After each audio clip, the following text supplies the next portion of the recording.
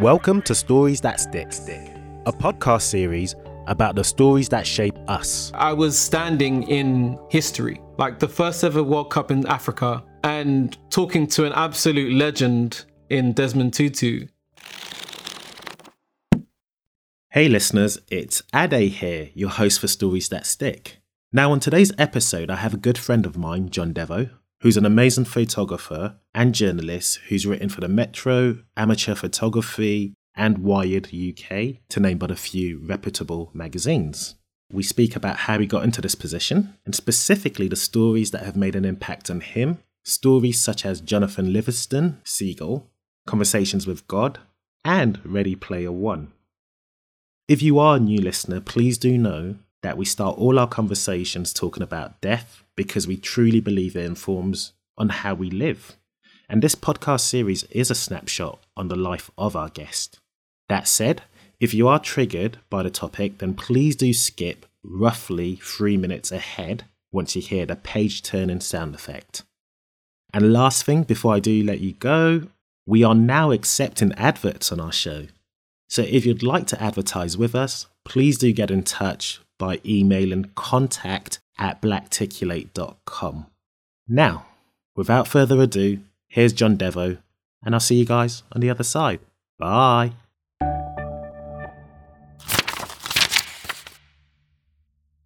John Devo, welcome to Stories That Stick. How you doing, bro? Yeah, I'm blessed. Thanks for having me on. Yeah, it's been a long time coming. And guys, for those of you who are listening, full disclaimer, John is a dear friend of mine. Yep. So, John, have you heard any of the Stories That Stick episodes? No, not yet. Okay. Guys, you know when I said he's a dear friend? Yeah. Look, whenever you post stuff, I share it. I hear that. But the reason I normally ask that question from the jump is because the first question I ask normally throws people off. Well, we speak about the topic death. How do you feel about it? I think I've got a pretty healthy relationship with it. Speak more. Well, I feel like a lot of the sadness and uncomfortability that people have with death as a concept is the things that go unsaid. And last year, as you know, my grandma passed away. Yeah. Full disclosure, my grandma dying was like my greatest fear. Like, it's probably the only thing I was really afraid of growing up was losing her. But before she died, I started making the most of opportunities to speak to her and spend time with her. Asked her loads of questions about her life, about my mom. Asked her for advice. Even when she was in hospital with her terminal cancer, with weeks to live, I was sat with her in hospital asking her, is there anything you think I could have done better? Is there anything you wish you could have done differently? I asked her everything I could think of. So when she died, there was kind of nothing left unasked. Yeah. So I think that helped a lot, letting her go. And I was there when she died. Like, I saw her take her last breath. Yeah, it sounds peaceful. Like it was a lovely transition that you had that moment and that time to ask everything you needed to ask. Yeah. When you asked her the question, is there anything I could have done better? Do you know what she said? She said, to remember that my strengths can also be a weakness. That was the thing she said. Well, the reason as to why I normally start with death is because I think death tends to inform how we live. And I'm always curious to know, especially those that I do get on, whether or not they make a conscientious effort, knowingly knowing that when they're no longer going to be around, there's a legacy attached to their name, their output. Is that something you're conscious of? Interestingly, I had a conversation with another friend of mine on Friday, something along these lines about legacy. And because so much of what we do is based online, especially in my line of work, I was asking myself, if the internet was to turn off tomorrow, who are you? And what are you contributing to the community around you? Okay. And so it informs my decision making in that I try to be there for my friends and my family as much as I can. I reach out to people, even on social media. I tell people if there's anything I can help with, DM me. Like, let me know. I'm here. So I think in my small way, I try to impact my community in that way by sharing things I love, by bringing attention to cool shit. That's what I was thinking about. Fair enough. But I mean, legacy-wise, I don't know. If I die, I don't feel like I don't think I'm doing anything significant enough that it would matter if I died. That's interesting, because as someone who's brought you on this platform, I do think you're doing things that at least bring joy into people's lives, which is actually something I want to get into. But before we get into that, the way I normally start is, well, from 0 to 10, your first decade, your first chapter.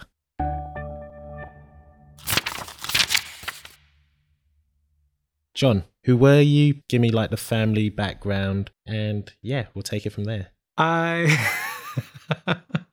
have to admit, I was a pretty crappy child. I'm pretty aware that I ruined her life just by being born and by being a really mean kid. And I feel bad about that even to this day. I was arrogant. I was ungrateful a lot. But something happened and I just mellowed out. Like I just stopped being a horror. Well, I definitely want to get into that. But you haven't painted a familiar picture. Your heritage, your family structure, nuclear family structure, where you grew up, etc. Okay. You know, that's what I'm trying to paint that picture. So to paint a picture, I was born in Roehampton, and at the time my grandma and mother were living in Battersea. My mum was 16 years old. So that's why I say I ruined her life, because most 16-year-olds aren't trying to have kids. And obviously my mum's a teenager raising a child, living with her mum, and they had some kind of a falling out. So she kind of ran away with us, and we were homeless for a while. And then I think after like a year and a half, when I was about 5 going on 6, we got a flat in Ladbroke Grove in Manchester Drive. And I lived in that flat until I was like 17. And I live across the road from there now. So I live in exactly the same area that I grew up in. And your heritage? Like my mum, she's from Barbados and England and was adopted by a woman from Ghana and a man from Togo. And she was raised Ghanaian. She was taken straight to Ghana as a baby, lived there until she was 13. And her identity is Ghanaian, and I was raised Ghanaian as well. John, just want to get that straight, if I may. Is your grandma an adopted grandma? Yeah. So your mum doesn't know her biological parents? She knows who they are, but she doesn't have a relationship with them. Yeah, no, I get that. And during this time and during this decade, how was she equipping you to become, and dare I say, a man? Because it sounds like your father wasn't around, you know, what was masculinity like as a construct or a conversation, and specifically being a black man? Well, my dad wasn't around because he didn't actually know my mum was pregnant. She kept it secret. So she didn't tell anyone, and then lost touch with my dad anyway. So he just never knew. So there's a couple of things that I guess define the relationship that I had with her and the way that she would speak about stuff. In that you have to remember, like I said, she was 16. So we grew up together. She didn't know how to parent. And I feel bad saying it now, but I used to say it a lot and throw it in her face when we were younger. But she wasn't really a parent as such. Like a lot of the time she felt like my sister, and my grandma felt like our mum, because my mum isn't old. Like I've got friends her age. So we've always been quite close, and the dynamic hasn't always felt very parent-child like. Hence your unruly, lack of discipline behaviour. Yeah. For those of you who might be coming to this brand new, what I tend to do with all my guests is asking them the fondest stories they heard or read as a child, a teenager, an adult. And do you recall what you submitted to me, John, as a child? Yeah, my favourite book, Jonathan Livingston Seagull. It was a book that my mother gave me, and it's about a seagull who is obsessed with the idea of perfecting his flying and wants to know everything there is to know about flying. And because of his obsession with being incredible at this particular thing, he gets ostracized by the other seagulls, and they're like, "You're crazy." And he becomes a lone wolf, or a lone seagull, if you will, and continues to explore flying and test his skills and push himself. And then he ends up coming across 2 other birds, and they introduce him to this new dimension that's like beyond this world. It's kind of like, in the book, is kind of proposed like heaven, where he can be his fullest self and be even better than he ever was at flying. And I just loved the idea of it. And I guess I saw some of myself in his character. And his name was Jonathan, so it helped me relate. I don't know, I guess my mum saw the book and was like, this is my child, he should read it. And she was right, clearly. What was it at that point and that time that you were trying to perfect craft-wise? I was really into Michael Jackson. A friend of mine and I would dance to Michael Jackson and perform at like local shows. And I tried tap dancing, but I was terrible at it. Absolutely terrible. I went to 2 classes and I was like, screw this, I'm never going again. Because I didn't like doing stuff I sucked at. Well, okay, I want to segue into our next chapter, which is our next decade, from 11 to 20. And this is a huge decade in anyone's life because you're going from prepubescent to full-fledged adult, allegedly. Yeah.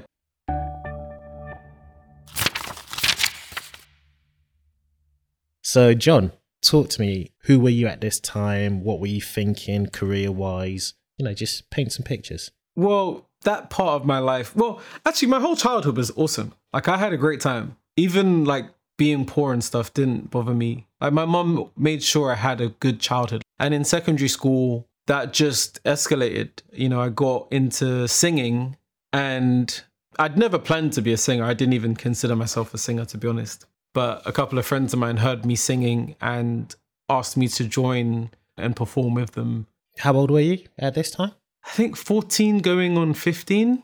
Okay. And I just fell in love with music production and songwriting. And that took over, I'd say, like 80% of my time at school. Right. And I figured my future would be singing or writing songs. And I didn't really think about college or university from then on. Oh, really? Well, I kind of wrote those things off anyway, because living with a young mother who couldn't afford for me to have a gap year like some of my posh friends in Kensington and Chelsea. So I'm going to have to work from 15. As soon as I leave school, that's it. And I can't expect my mum to have to pay for my lifestyle as a teenager. And I have the luxury of swanning off to college or university. So that wasn't going to happen. But music was kind of it in my teens. So music was your career ambition? Yeah, I was making money. We got signed to a management label who was actually managing... Do you remember the group Big Brothers? Yes. Yeah. Yes. He was managing them as well. And that made music a viable profession. From that, we got a publishing deal and we were making money doing shows, doing like mini tours and tour support. So I was doing okay with music. Like I literally thought, that's me. That's it. This is you. Yeah. Interesting. Which is crazy because it wasn't my plan, but I liked it and I was with my friends. So why not? So what happened? Because that's not what you do now. Yeah. So what kind of happened is the group broke up in stages. But that whole time from when I first started singing, I'd picked up a camera quite early on in that journey because people I knew that were getting signed needed photography and they'd seen pictures I'd taken of myself and were like, hey, I like those images. Could you do some for me? And I was like, well, if you pay me.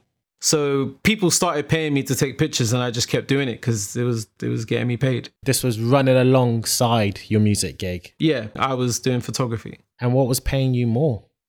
At that Not that point, that mattered. I mean, or did it matter? No, like I would never have done photography unless people asked me to do it for a living. Like I took pictures of myself because I was vain. Like that was it. And so friends of mine would see that and then they'd ask me to like do album artwork for their mixtapes and stuff like that. So it just became a side job. And then when my group broke up, I just focused on the photography and that became, more of a money earner for me. Now. Yeah, that was kind of how it happened. Again, not something I ever planned for, but it just that was what it was. And again, full disclosure, guys, like I mentioned, I know John. So I know that you went to City Uni, right? Yeah. Doing a journalist degree. Yeah. I don't know how that came into the mix and why. Yeah. So let me just to a bit of background on that, my educational decisions. I was working at British Telecom for their internal communications team. And it was my job to kind of tell the story of that campaign. And it was called the BT Better World campaign. And it was all about how they believed we could all create a better world through better communications. And one of my briefs was to encourage more people to get involved in volunteering. And I figured intuitively, the best way to get people involved in volunteering was to interview the people that had done it and tell their stories. Sure. And I interviewed the guy who came up with the phrase, "It's good to talk," Adrian Hosford. And I realized that what I was doing was journalistic. But I actually hit a point in my career where my boss, we had like when you have pay reviews or whatever? Yeah. I found out in my pay review that I was paid £10,000 less than my nearest colleague. And in my team of 6, we were all at the same level. And I was paid £10,000 less than the lowest paid person in the team. And I asked my boss why, and she said it was because I didn't have a degree. So I was like, okay, shit. Right. Well, I better get a degree and then come back and do my job because I know how to do the job. But if I need to have a degree to get more money in this area, then I'll do that. Yeah, so I was like, it doesn't really matter what the degree is. She didn't say I had to have a specific degree. So I just thought, let me look at degree courses.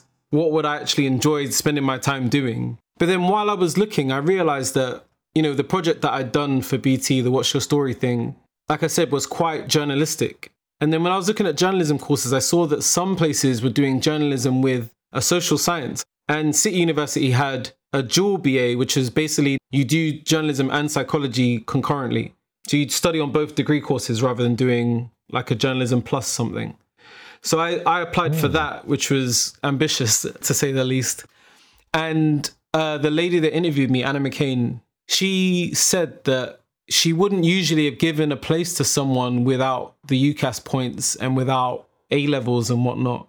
But what do you call the letter that you write to apply to uni? Personal statement. She said that was compelling and that the work I'd done on the What's Your Story thing showed that I had journalistic instincts and I was going to approach it in the right way and that I could do with teaching.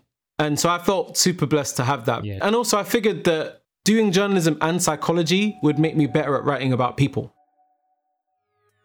Millennials have a bad rep, as if we didn't have enough on our plate, from adulting, buying property and navigating our careers, to having uncomfortable conversations about race, grief and even mental health.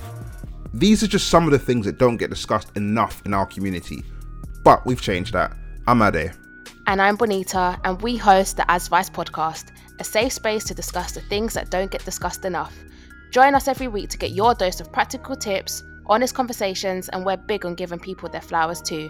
The As Vice podcast, available on all major podcast platforms and via adsvice.com. As Vice podcast.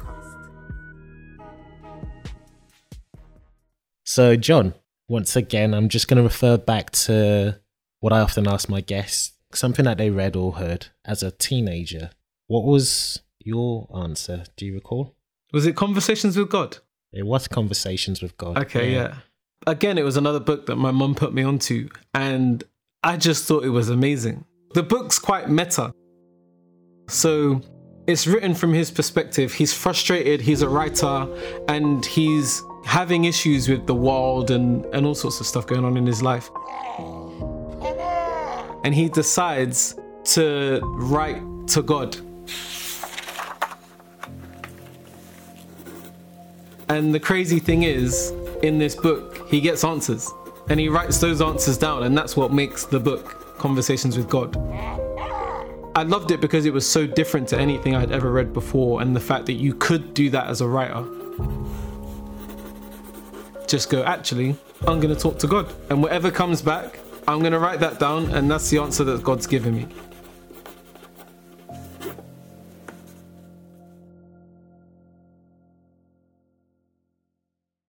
Let's go into your third and, well, not your last chapter, because you've still got a lot of life to live. I'm definitely not. But you do a lot, and you do write for reputable magazines, specifically within photography. So I want to go into this third chapter, and I want you to, if you can, join these dots that really make you the person that you are today.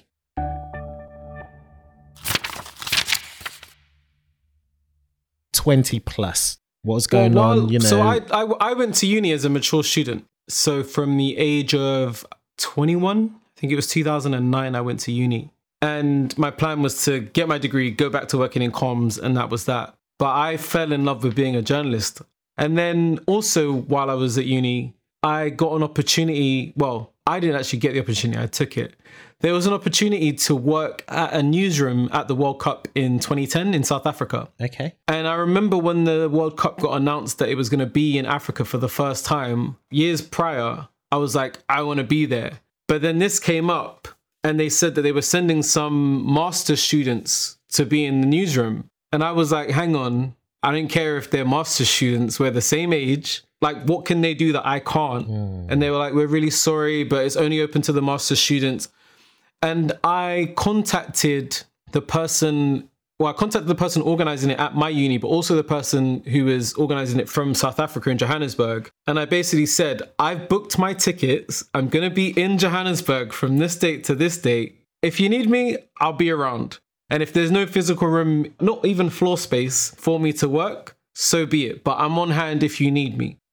And then they emailed back and said, actually, it looks like there is going to be a bit of room and we can sort out your accommodation as well. And you'll be able to work from our newsroom for the whole 6 weeks. So I was like, cool. That's amazing.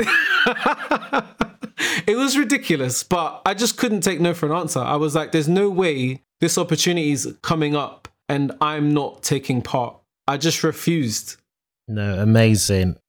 John, you study psychology. You're clearly, and I think the listeners can also agree, very intelligent. So I'm sure you've analysed yourself. What is it that you think gives you the confidence or not even entitlement, that's the wrong word to use, but what is it about you, do you reckon? I think there's a couple of things. Partly, I'm not entirely convinced that this world or this life is real. I kind of believe it's more than likely that it's a simulation. So in my head, there's no real rules other than the ones we impose. I don't know, maybe it is an entitlement. I don't believe that no in that context meant no, because they didn't say you can't come because you don't have the skills or you can't come because there's physically no room for you. They said you can't come because it's for the master students, which for me is just arbitrary. So I said, well, cool. If it's arbitrary, let's make it something else. And that's what I did. Yeah. I mean, it's phenomenal. 6 weeks in South Africa during the World Cup. It changed my life. Like, that moment in time changed my life. 2009 to 2010. Everything else that happened since was because of that. Everything. You've got to have stories. My favorite memory, I think, from that trip was I was working with BBC World, the radio service, and I was in their newsroom on Vilakazi Street, which is where Nelson Mandela used to live. And someone ran in and was like, Desmond Tutu's outside. And I was like, come on, of course he is, sure. And they're like, no, seriously, he's outside.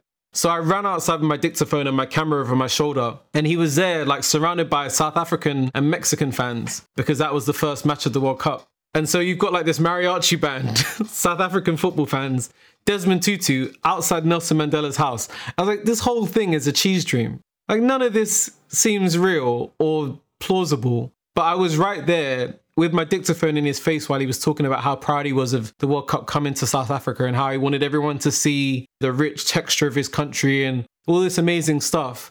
And the crazy thing is, because I was next to Desmond Tutu, the ITV guys to my left, and Desmond Tutu's on my right. I'm there with my dictaphone while he's talking to all of us, and I'm in the shot. And so I ended up on the news with him and the Sky guy. It's just, the whole thing is ridiculous. Like, someone had a video of it years ago. But it was just one of those crazy moments where I was standing in history, like the first ever World Cup in Africa, and talking to an absolute legend in Desmond Tutu, you know, an icon of culture and of human history.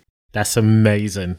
You've obviously graduated. Yeah, after I graduated, I worked at London 2012 at the Olympics, running around with my camera, telling stories, which is, again, another moment that is life-defining for me and one of my favorite times ever. And then after the Olympics wrapped up, I ended up looking for other writing opportunities and ended up getting a job opportunity with at Time Inc. for Amateur Photographer magazine. And that was crazy because that was a magazine I used to read as a kid in W.H. Smith's when I couldn't afford magazines, and now had an opportunity to write for this magazine that I'd read as a kid. Like, the whole thing was insane. And that was what pivoted me from just journalism and then combined my previous passion in photography, and I was now writing for a photography magazine. You're still a journalist, obviously. I don't think you can ever take that away from you. You're also part of the Gadgets Boys team, where you do consumer tech, you review it, you travel, you take photographies for brands and clients. What's the dream? And I guess lastly, how can we help? Well, yeah, as you know, but as maybe your listeners don't, I work with Tommy, who's also known as Gadgets Boy. And we met through, we both were working in the consumer tech space, and we met going to different events about 10 years ago now, and decided to start working together. So we've been pushing more consumer tech reviews, and we have a slightly different approach to consumer tech in that we prefer to live with it rather than rush out reviews for the sake of being early. We'd rather be honest and be experienced with the stuff that we're talking about. And one of the other things that we did that's slightly different to a lot of other people at the time is we focused on car technology very early on. And that's becoming a really, really big thing, especially with the rise in EVs and brands like Tesla, really innovating in that space. Yeah, can I also ask, the fact that you're both black men, how does that play with opportunities, if at all? And I don't mean to angle any sort of agenda, far from, but I'm just curious, does being black in the tech world matter? I mean, I think it makes you a bit more, in some ways, more memorable because there aren't many of us.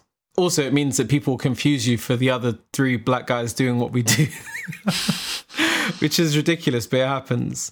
But yeah, I think it does in some ways help because, we're seen as different, and brands do want to have more representation in their audiences when they're putting stuff out. So it does help that, we do represent a section of society that they don't typically reach with. Especially in the car world, most of the journalists that we work with are in their 50s. They are white. They are mostly men.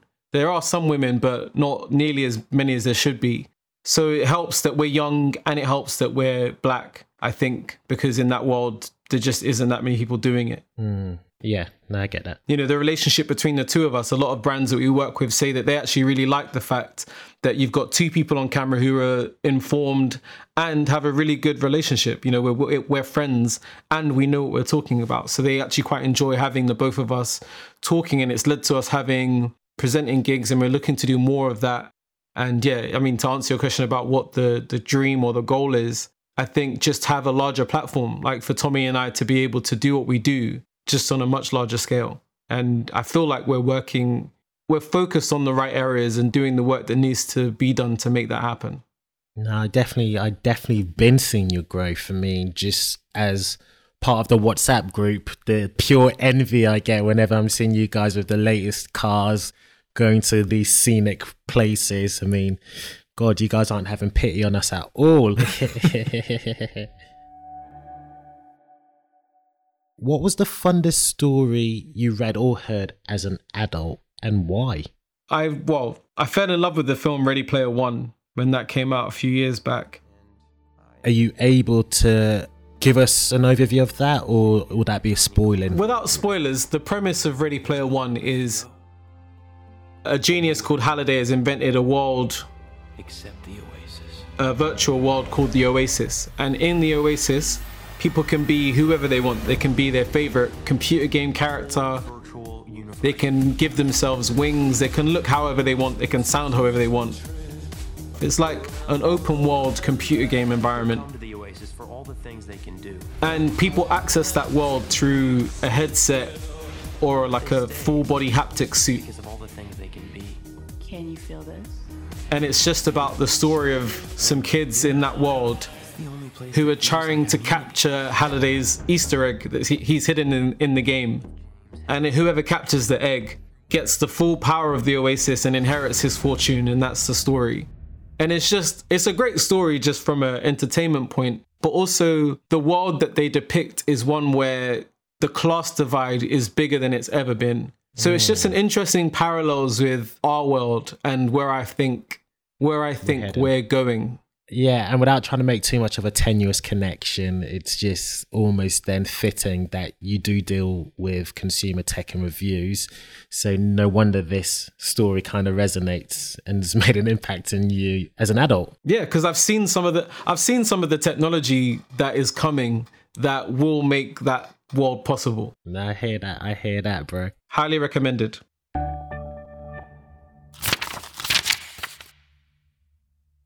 If there was one book you can gift to your loved ones, what book would it be and why?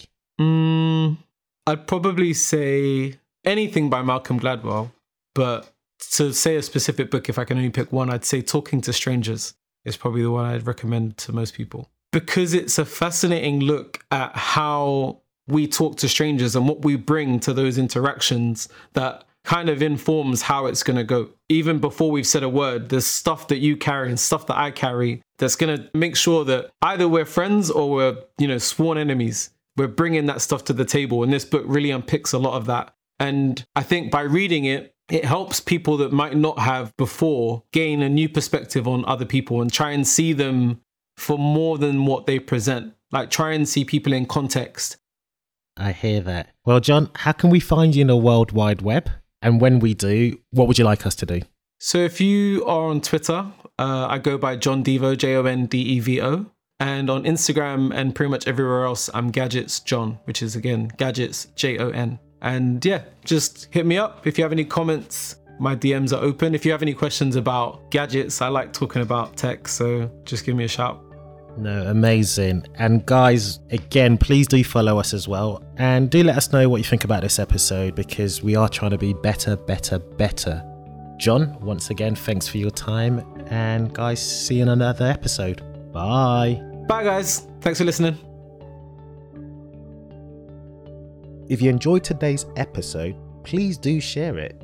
And if you'd like to be featured on the podcast, please do get in touch.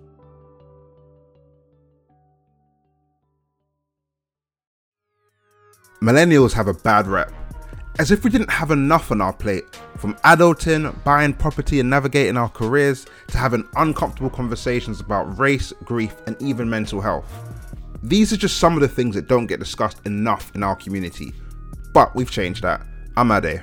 And I'm Bonita, and we host the Advice podcast, a safe space to discuss the things that don't get discussed enough.